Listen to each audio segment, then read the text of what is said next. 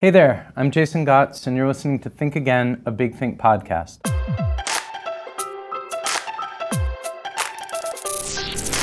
Started in 2008, Big Think is a kind of online think tank of important emerging ideas from some of the most creative thinkers on the planet.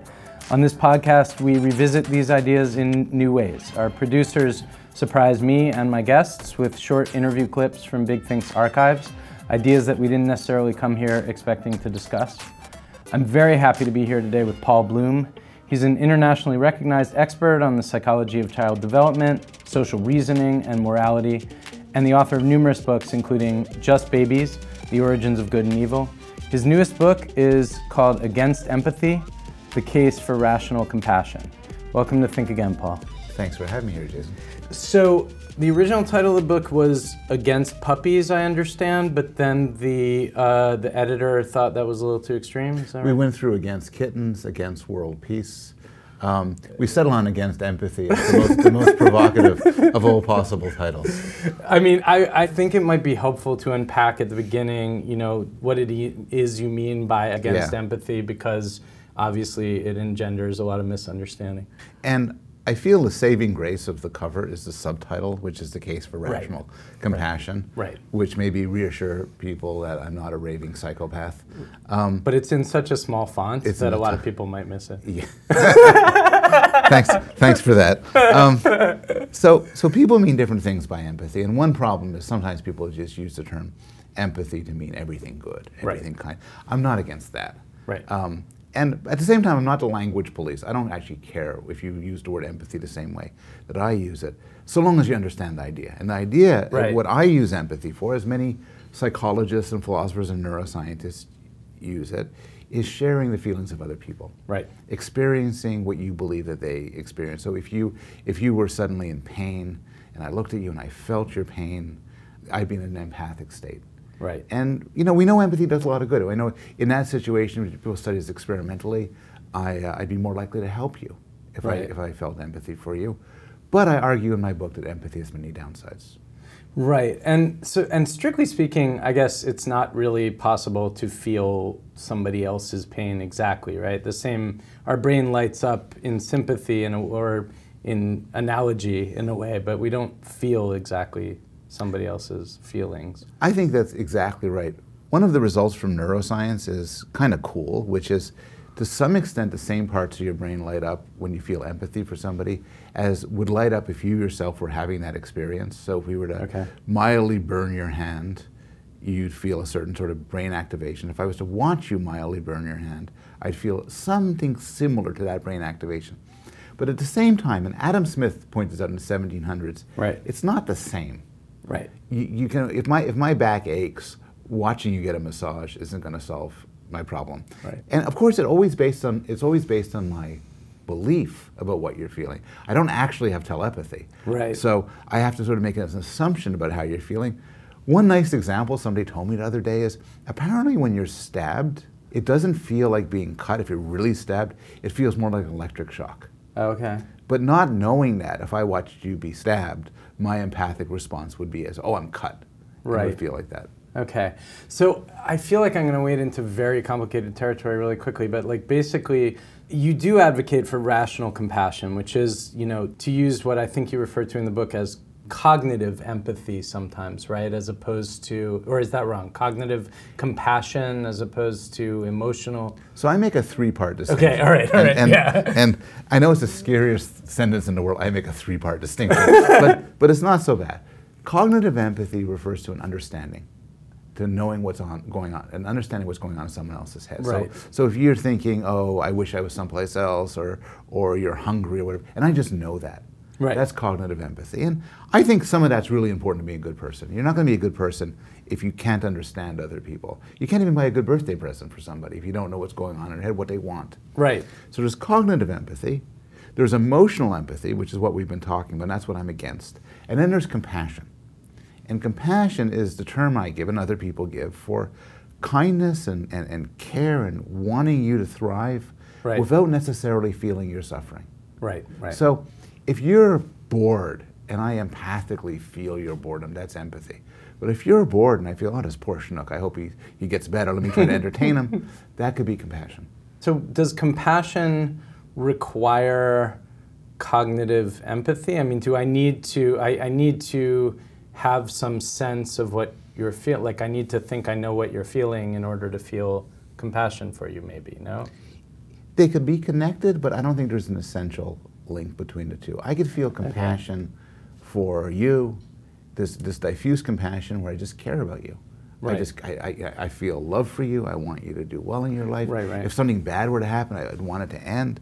And I could be infused with my compassion without necessarily getting into your head, certainly without feeling your suffering. So you use a really good example, one that I like. I love this quote. You say, "You don't need empathy to realize that it's wrong to let a child drown. Any normal person would just wade in and scoop up the child without bothering with any of this empathic hoo-ha."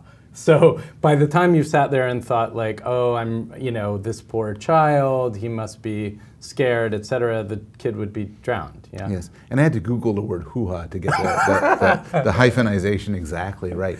But that's true. So sometimes people hit me with, well, why would I ever help somebody if I don't feel empathy for them? I don't feel their pain. Right. But if you think about it for a minute, we do so all the time. I mean, you might write a check for a charity for starving children without ever thinking, I wonder what it feels like to be starving. I mean, you could feel that way, but it's hardly necessary. And the classic philosophical example of you pass by a drowning child and you go in to save them. You could, if you wanted to, experience drowning, imagine what it's like, but it's ridiculous to assume you'd have to. You might just know, well, dead children, that's awful. Sure. Maybe saving the life of a child would be a good thing. I'm going to do the good thing. But probably at some point you felt your heart has been tugged at the sight of a child, and maybe even in that moment, you're like, child, so that's, maybe that's not exactly empathy, but that's something happening in my heart that's perhaps responsible for my action, So I think you're right, and this is why I sort of want to cleave apart the two parts of my subtitle, rational compassion. Okay. So my argument is, when it comes to deciding what the right thing to do is, when making a moral decision, we shouldn't be swayed by empathy or by compassion or by anger, shame, lust. We should do it rationally. Right. A cost-benefit calculation, some sort of moral principle and so on. But it's long been known, and I really agree with this, that you need some sort of motivational kick in the pants. I could be watching the kid drown and say to myself, gee, the right thing to do is to rescue the kid for a million reasons and not do anything. Just watch the kid drown because I know the right thing to do, but that's not enough. Right. You need something to make you do it. And there you get to things like the pang, the feeling, I'd feel like a terrible person if I didn't help.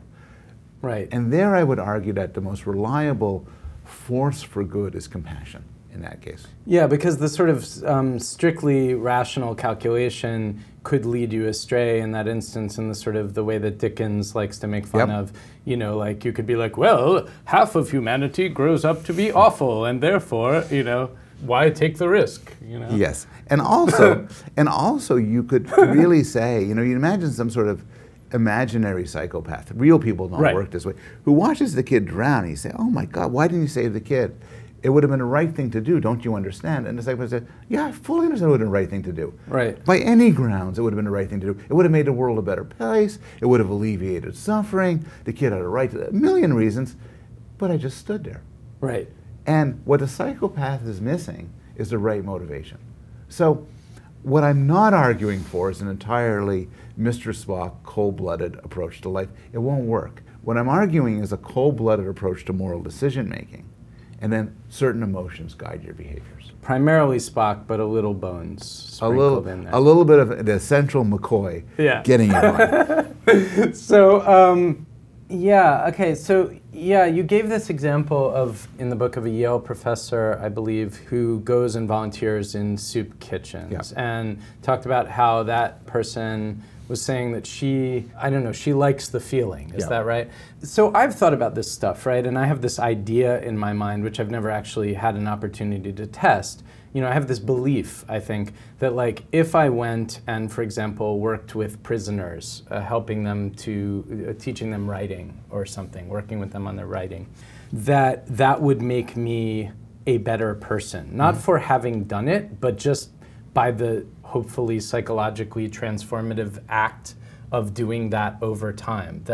engaging in that interaction through a mechanism that I guess you could really only call empathy, like coming to understand where these folks were coming from, would make me a better person and thus make me better able to make rationally compassionate decisions in the future. Do you think that is untrue, maybe true, don't know, should be tested? Maybe true. So the point about the Yale professor wasn't that she was doing anything wrong. Right. But in fact, she was doing something very good. She was helping people. Right. And if the alternative was that and staying home and watching Game of Thrones, good choice. Yeah. My point was just that she was doing this instead of donating money, but she had a Yale professor's salary, and the money would have done a lot more good. Now, suppose she said to me, as you're saying to me, this is just a means to an end. By my contact with these people, I'll understand more about the world. It will nurture kind attitudes in me. And then invigorated by that and enlivened and informed by that experience, I will go on to do great things. Right. And I'd say, sounds great. Like, maybe that's right, maybe that's wrong, but the plan sounds great. So you might say, for instance, if I donated money by just going to my website and sending in money and did it that way, I'd quickly get bored of it and I would never do anything good again. Right. And I'd say, well, then don't do that. Go to the soup kitchen. Right. I'm not a full utilitarian. I'm lapsed in certain ways. I'm hesitant. I'm hesitant in certain ways, but I have this utilitarian streak, and I'm sort of. My feeling is when somebody wants to do good, which is a really good thing, they should try to do the most good. Yeah. And it might be complicated. So Peter Singer, for instance, says, you really want to do good in the world, don't go to the Peace Corps, don't work in the soup kitchen, become a hedge fund manager. Become a hedge fund manager, get sacks and sacks of money, and then send the money off to where it's needed. And people like freak out and they say, oh my God, that doesn't sound very nice. But Singer says, I don't care about nice, I care about consequences. So your example is sort of a sweeter example, saying, I'm going to go read for prisoners, not because I feel that this is the most bang for the buck, but this will make me into a better person, whereupon I will do great things. And so it sounds good to me. Well, yeah, I think the objection to the Singer example is an assumption, based probably for most people on an assumption that going to Wall Street and making tons of money would make you a worse person, such that once you got there, you might not give the money away, right? And that's true, and that's the moral risk. So, what Singer might say is, even if we lost 20% of our hedge fund managers, we'll still be better off than if everybody went and joined the Peace Corps. But what if we lost 90% of them? Right. Yeah, you got it. Those are the sort of cold-blooded questions that you have to ask. I mean, it raises some broader questions that take us even outside the domain of morality. A friend of mine, the philosopher Laurie Paul, talks about transformative experiences.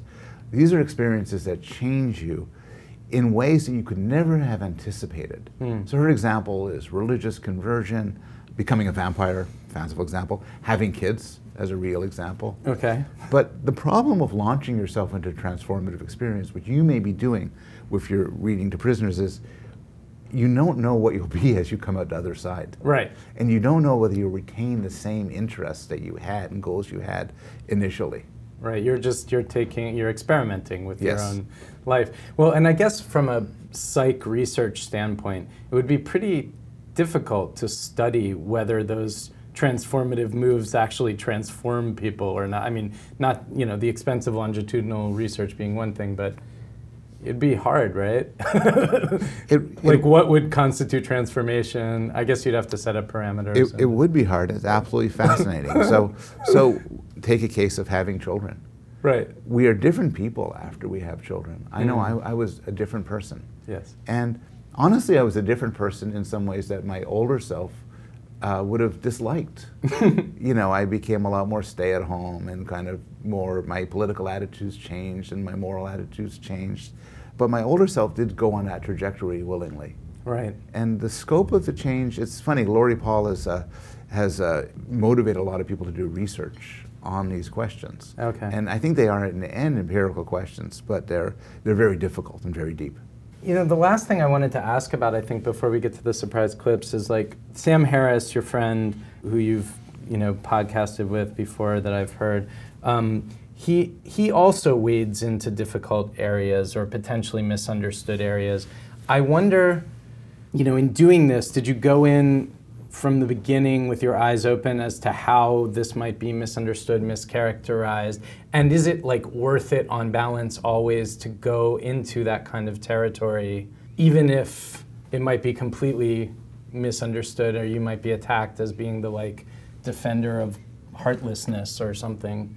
It's a good question. I mean, there are individual dispositions at work here, which is some people love conflict. They love the hurly-burly of even kind of almost violent disagreement. Right. I'm actually not one of those people. I have a fairly high tolerance towards nastiness by strangers. I tend to laugh it off, but I don't actually like unpleasant conflict, and I don't like a certain level of animus directed at me. So Sam Harris has a much stronger stomach for it than I do. But on the other hand, I'll just say two things. One thing is, my book has gotten some weird reactions, including anti-Semitic tweets, which seem to be the newest thing from 2016. Right, Another thing yes, we have yes. to be thankful for about the year that's gone by. Indeed. Sometimes people misunderstand my argument. They read the two-word title and they freak out. But for the most part, I have been gratified by the positive and engaged responses to my work. And I'm not saying that means everybody agrees with me. Right. But what I'm saying is they listen to the argument. They read the subtitle, then they go on and they read a bit of the book, or they listen to me on a podcast, or they Right. read one of my shorter articles. And then they say, oh, wow, I never saw the world that way. I agree with you. Or, no, you're missing this, or you forgot about this. In some way, it's been immensely cheering. That's great. So I have these dialogues with my colleagues, psychologists, philosophers, neuroscientists, and they're fascinating. But also I have these dialogues with people online, through email and so on, who are not academics, but who are savvy enough to simply make sense of the arguments, reach into their personal experience or their analytic skills, and say, oh, I disagree with you on that, or you're missing this, or what about, check out that study and see what it says. And to me, it's very cheering. It's one of the cheering things you find in the internet, how democratic things could be, where, you know, a while ago I'd just be communicating with my colleagues, and now Right. I'm communicating with a much broader range of people, and with a few exceptions, some of them comical, I've been very pleased with the responses I've been getting. Yeah, and I will say, you know, having read the book, that you are very careful to address, and very funny about addressing one by one, you know, the possible objections and real objections people have raised. And, you know, particularly the example that you gave of Newtown sticks with me. Yeah. You know, that after that school shooting, which was absolutely horrific and, you know, which you recognize obviously as such, you know, there was this incredible outpouring of like stuffed animals and stuff to the town that became like a management nightmare for them. They got much more stuff than they could possibly do anything with. For children who sadly were already gone, while there were so many other children in the process of dying elsewhere around the world. And that's one example. And there's worse examples. There's one, I forget where this comes from, but it was a journalist writing about aid. And she writes about Sierra Leone, and she asks the warlords, why do you chop off the limbs of children? You know, why do you do this? And the response was essentially, we do this for you. When we do things like this, NGOs and Western countries come to our area. They pay us taxes, which is how we support ourselves. But if we don't have atrocities, you guys don't come. And this is like a dramatic example of how our empathic, very well-meaning feelings could be exploited by bad agents, and that we're better off stepping back and using a more rational approach. I think real things are at stake. You know, when some people think about empathy, they think about charity. More and more I think about war and violence. I think about the use of empathy to call attention to victims and then catalyze aggression against certain groups. Right. So I just think we're playing for high stakes here. And I might not be right in all of my arguments. I think there's some places where I'm hesitant and some places where I could be corrected. But I certainly think the project is well worth carrying out, of carefully examining how we're making moral decisions and try to make them better. Okay, well, now we're going to watch some videos? That's great. I think now, let's watch some surprise videos and see where they take us. So, video 1, it's Juanita Rilling, and the video is called, and she's the director of the U.S. Aid Center for International Disaster Information, and the video is called How Giving to Disaster Relief Can Do More Harm Than Good.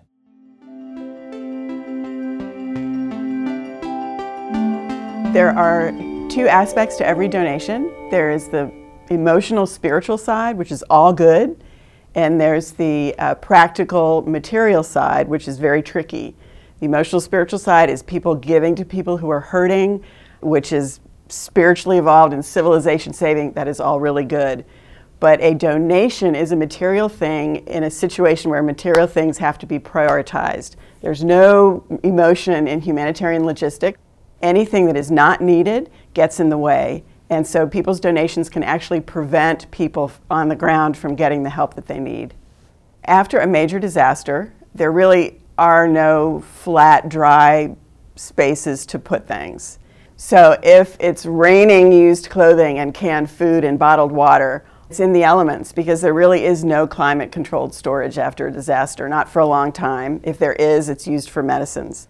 So all of this donated goods, these donated goods, sit in the elements and they degrade. The clothing gets moldy, the cans open up, these big piles become a haven for rats and snakes, and therefore a health hazard for anyone who has to deal with them. So all of these resources that are used to manage unneeded donations are being taken basically from survivors. After the tornado in Moore, Oklahoma, a very generous donor offered 28 truckloads of new furniture to the people of Moore, Oklahoma.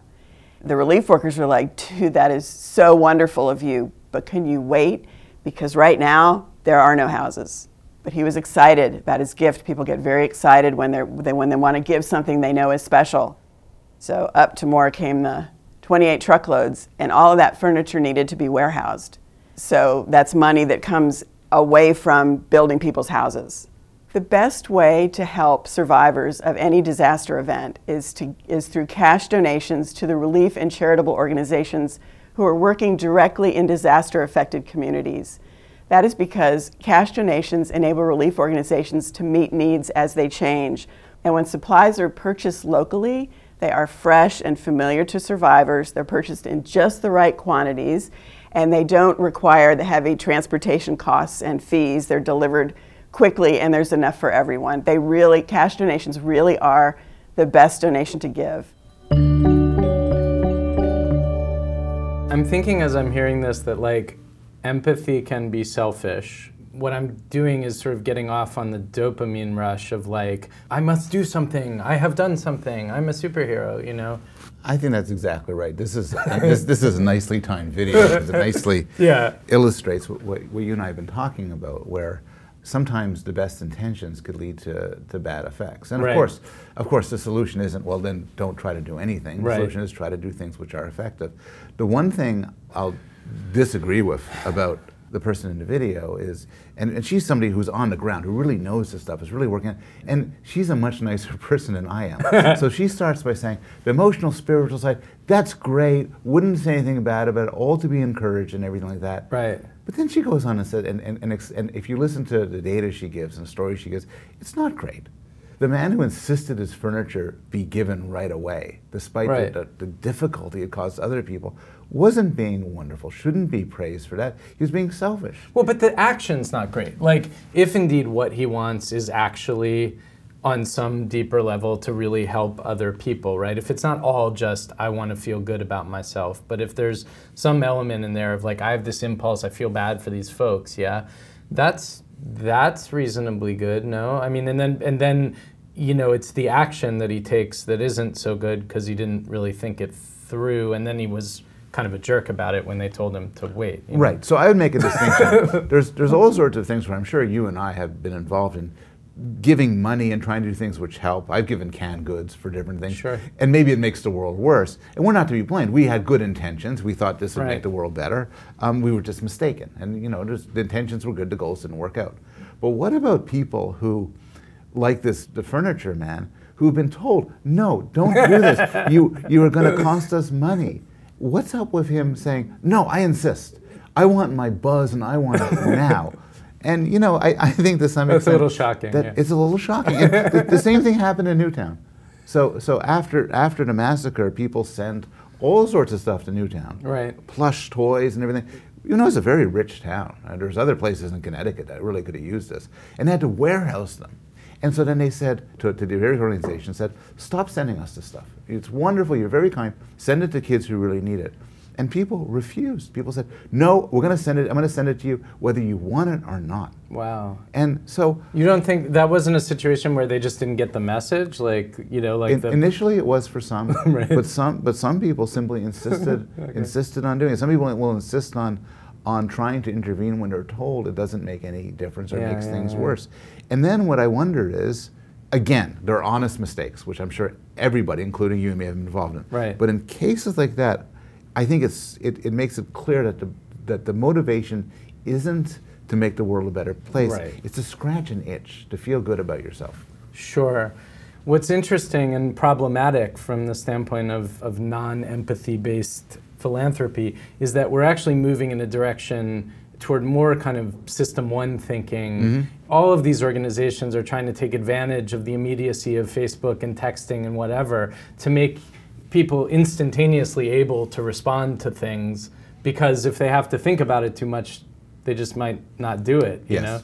Yes, and there's and so we're in this perverse situation that a new crisis immediately causes an influx of money to the crisis because it's new, because it hits novelty, even though, you know, the water's still bad in Flint, Michigan, even though kids are still dying of starvation in Africa. As something new comes in, boom, there's this arms race to try to capture our attention.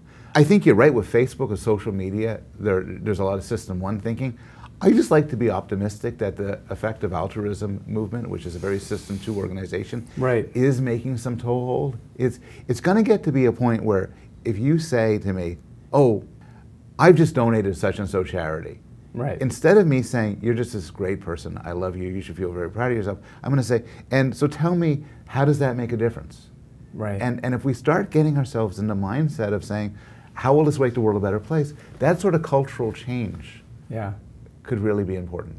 Yeah, so effective altruism, I went and I took a look at that. Was that started by Singer, or is he just involved in it in some way, Peter Singer? Or? I know he's involved with it. Okay. I'm not. I think that the movement itself may have been inspired by Singer, but was not started by him. So, but yeah, I went and I took a look at that, and my fear, or look, if the kind of instantaneous, ill-considered outpourings of charity are doing more harm than good on balance, like if someone did the math and it's like, on the whole, it's just doing much worse than good.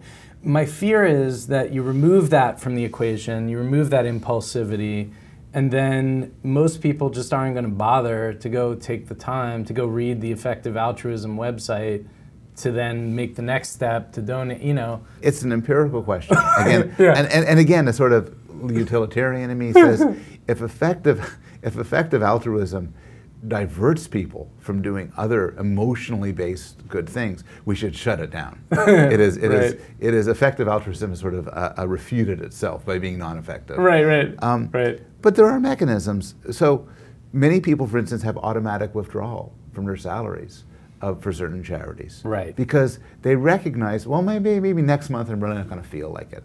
So I'm going to be smart. Right. I can still cancel it if I want to, but I'm going to make it a default. And the information from organizations like Effective Altruism will and does trickle down. Like, this charity is consistently pretty good, so if you don't want to think about it too much, donate there. Yeah, so even if you don't go to full-blown effective altruism, and personally I don't. I give to some charities that are based on idiosyncratic concerns. Right. But at least now I'm sensitive to the question of how efficient a charity is. Yeah. So for instance, I know people who refuse to donate to charities which have just about any overhead. And I've been convinced by people like Singer, that's dumb. You want a charity to have some overhead because they have to see whether they're working. They have to assess their own Right. They have to fly places. Exactly. Exactly. Yeah. So, and there's all sorts of ideas on how to make the world a better place, including ideas like give money to people directly. And my answer to this, based on sort of how I'm constituting an argument I'm making, is almost everything. It's an empirical question.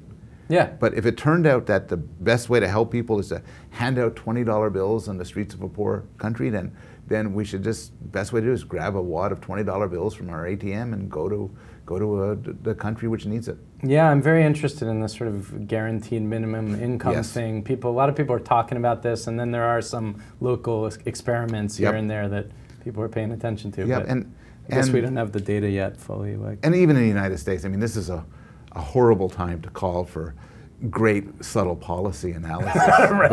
But I think people have some good ideas, including people like Paul Ryan, have some thoughtful, interesting ideas on how to alleviate poverty. And I think we should just try to assess them and try them out and so on.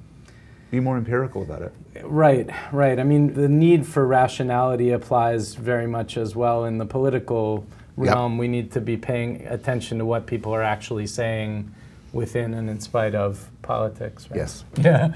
So shall we see what the next one Yeah. is? All right, cool.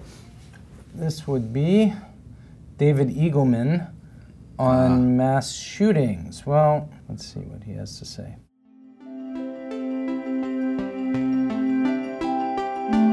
When it comes to what to do about mass shootings, there's a variety of opinions, and I think what this represents is the variety that people have on the inside. What I mean is people are very different. I'm talking about the decision makers now, not the mass shooters. People are very different on the inside.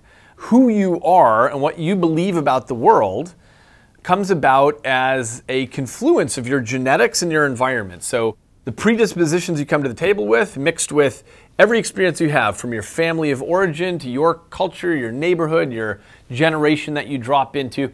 As a result, brains are all very different. So when it comes to what to do about a mass shooting, there's no surprise that you have completely different opinions. On the one hand, you have people who say, look, let's just get rid of all weapons. And on the other hand, on the other end of the spectrum, you have people who say, look, let's make sure that everybody's armed because it's impossible to get rid of all of the weapons. So let's do a mutually assured destruction approach. And these are all, valid in some way. I mean, it's understandable why different people have different opinions. One of the things that I follow as a neuroscientist whenever there's a mass shooting is the discussion that happens. People will often throw around words like, well, the guy's a psycho. Now, you may know there's no such thing as a psycho. That's a meaningless term. What the commentator presumably means is either this person has a psychosis, something like schizophrenia, where they have a disorder of cognition, or they mean this person is a psychopath, which is not a disorder of cognition. Instead, psychopathy is about having no empathy towards other people, not caring at all about other people, seeing other people as objects to get around. They're also known as sociopaths. But these are completely different things. An understanding of these things in the public dialogue, I think, would be very important.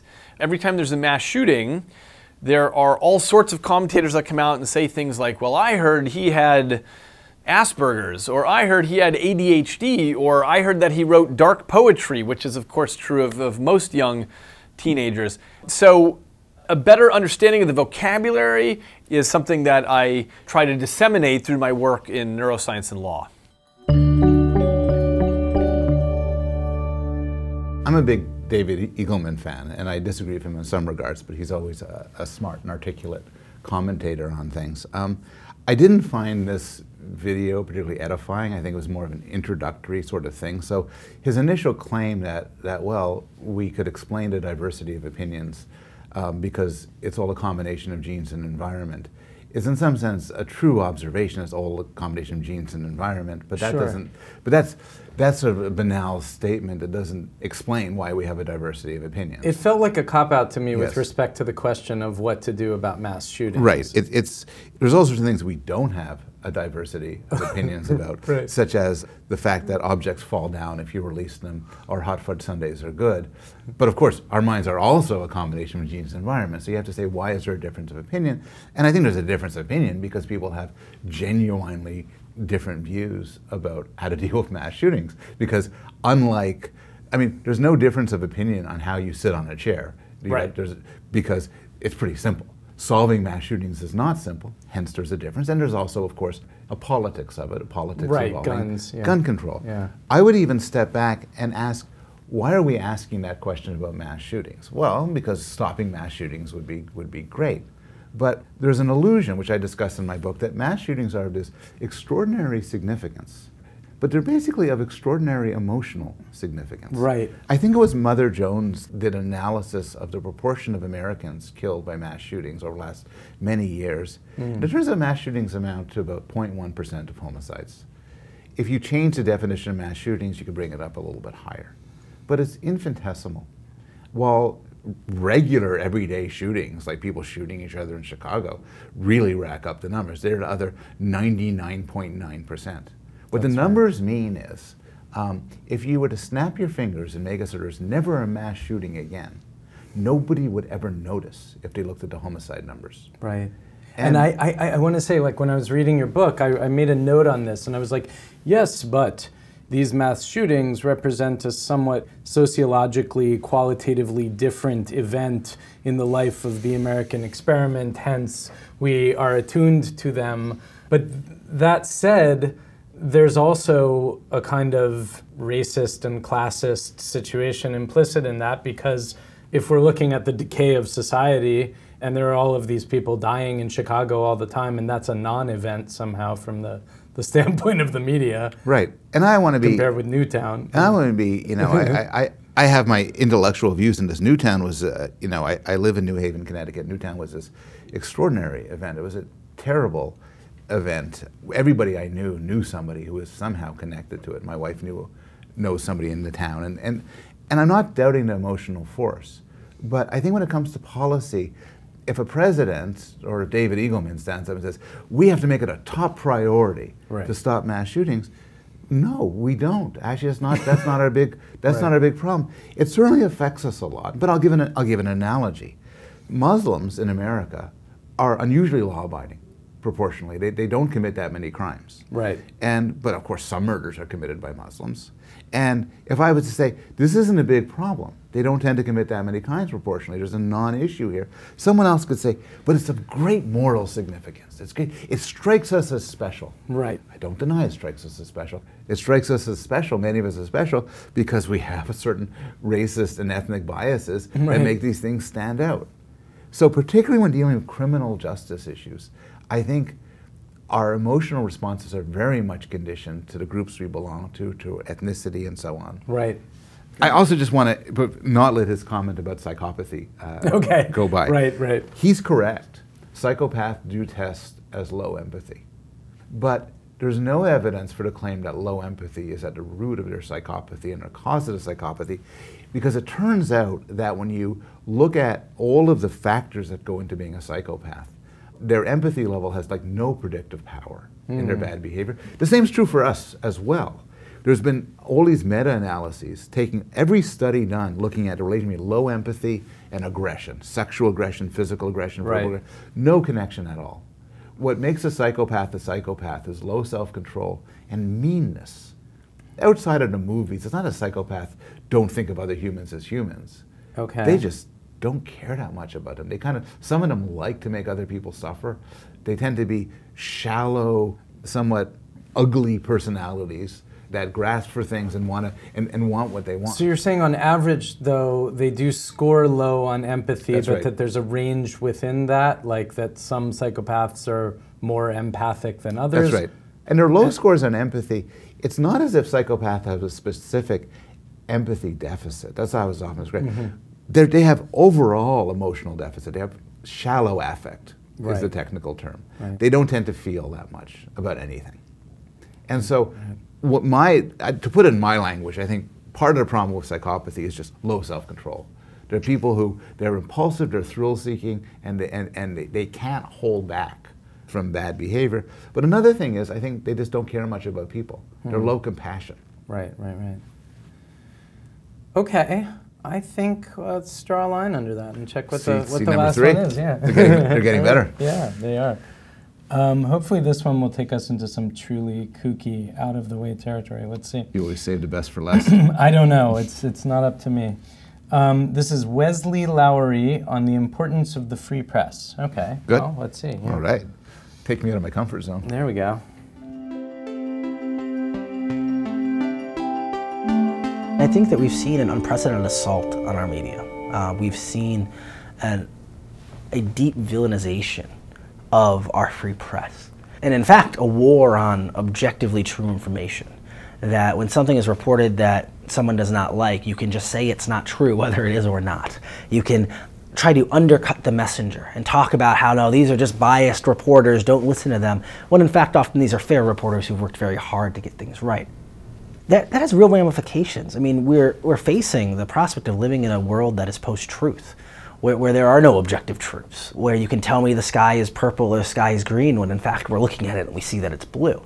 That becomes very dangerous potentially for democracy, right? Because in a world in which the truth is unknowable, how do we make governing decisions, and then also how do we hold people accountable?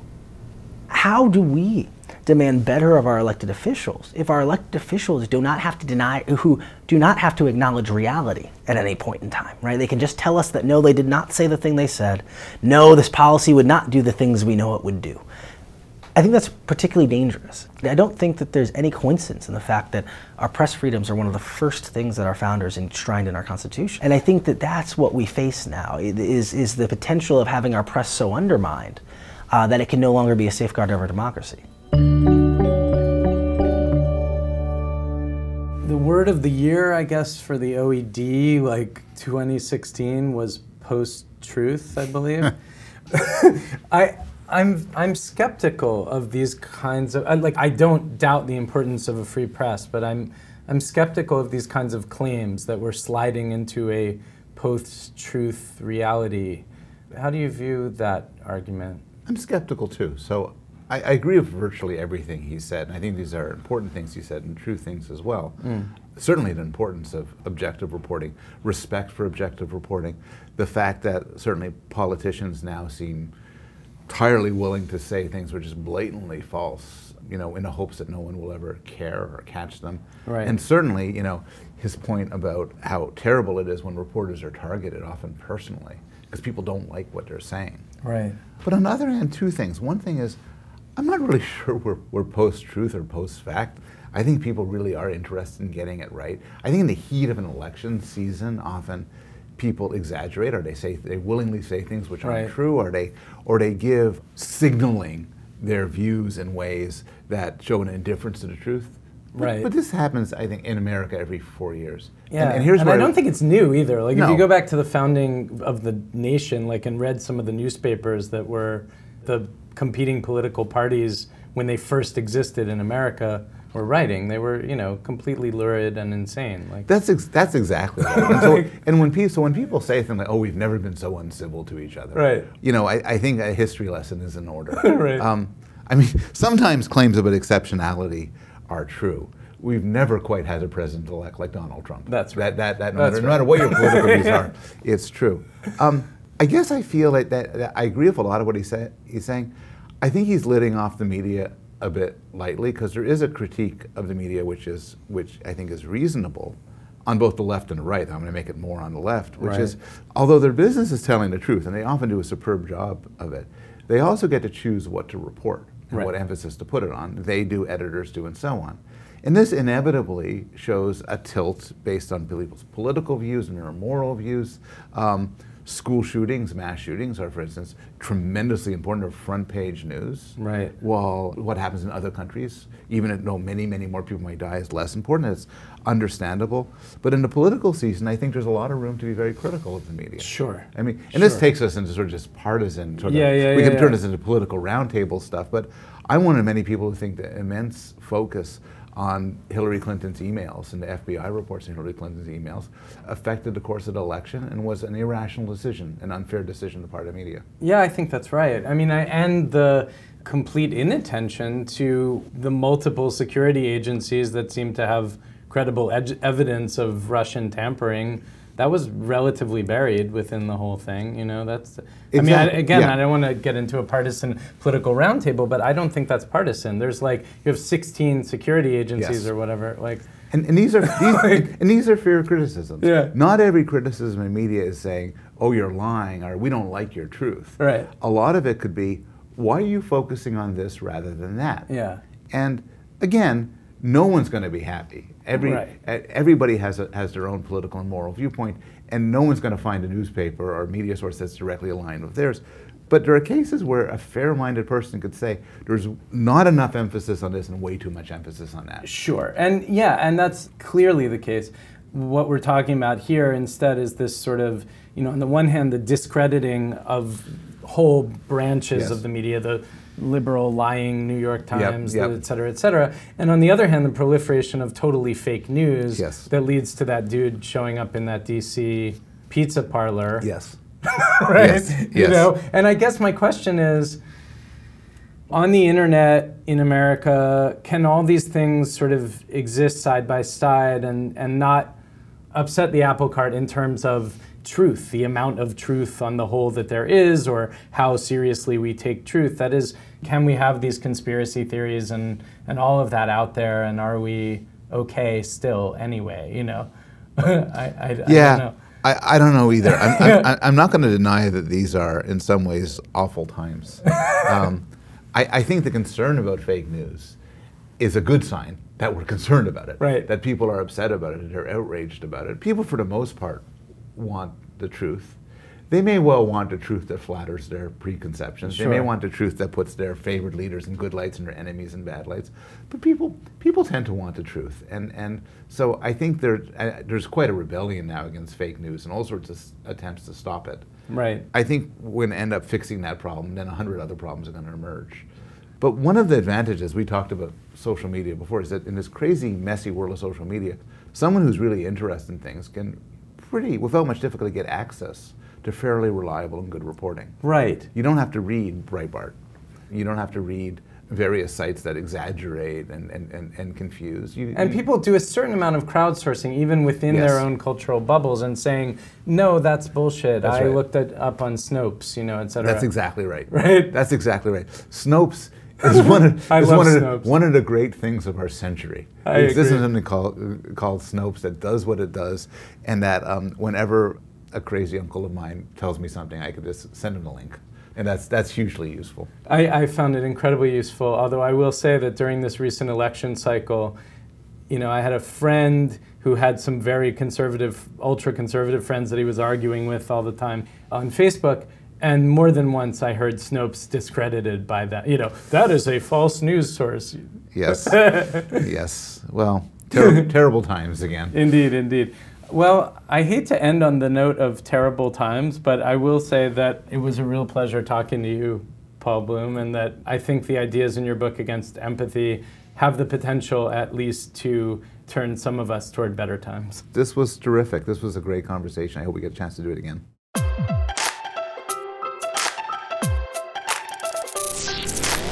And that wraps up another episode of Think Again, a Big Think podcast, our last for the year. It's been a crazy year, but I'm looking forward to a lot of things in 2017. I wanted to tap into whatever optimism, whatever big plans you guys might have for the new year. You can leave a voicemail for us at 347-669-9076. I'd love to hear what some of your big plans, big ideas, big hopes are for 2017. Again, 349-669-9076. I'll try to gather some of the best of those for a future episode. My big plans for 2017, I don't want to completely let the cat out of the bag, but I will say that I have a few big ideas for new podcasts in development. Let's just leave it there. Have a wonderful new year, and we'll see you next week.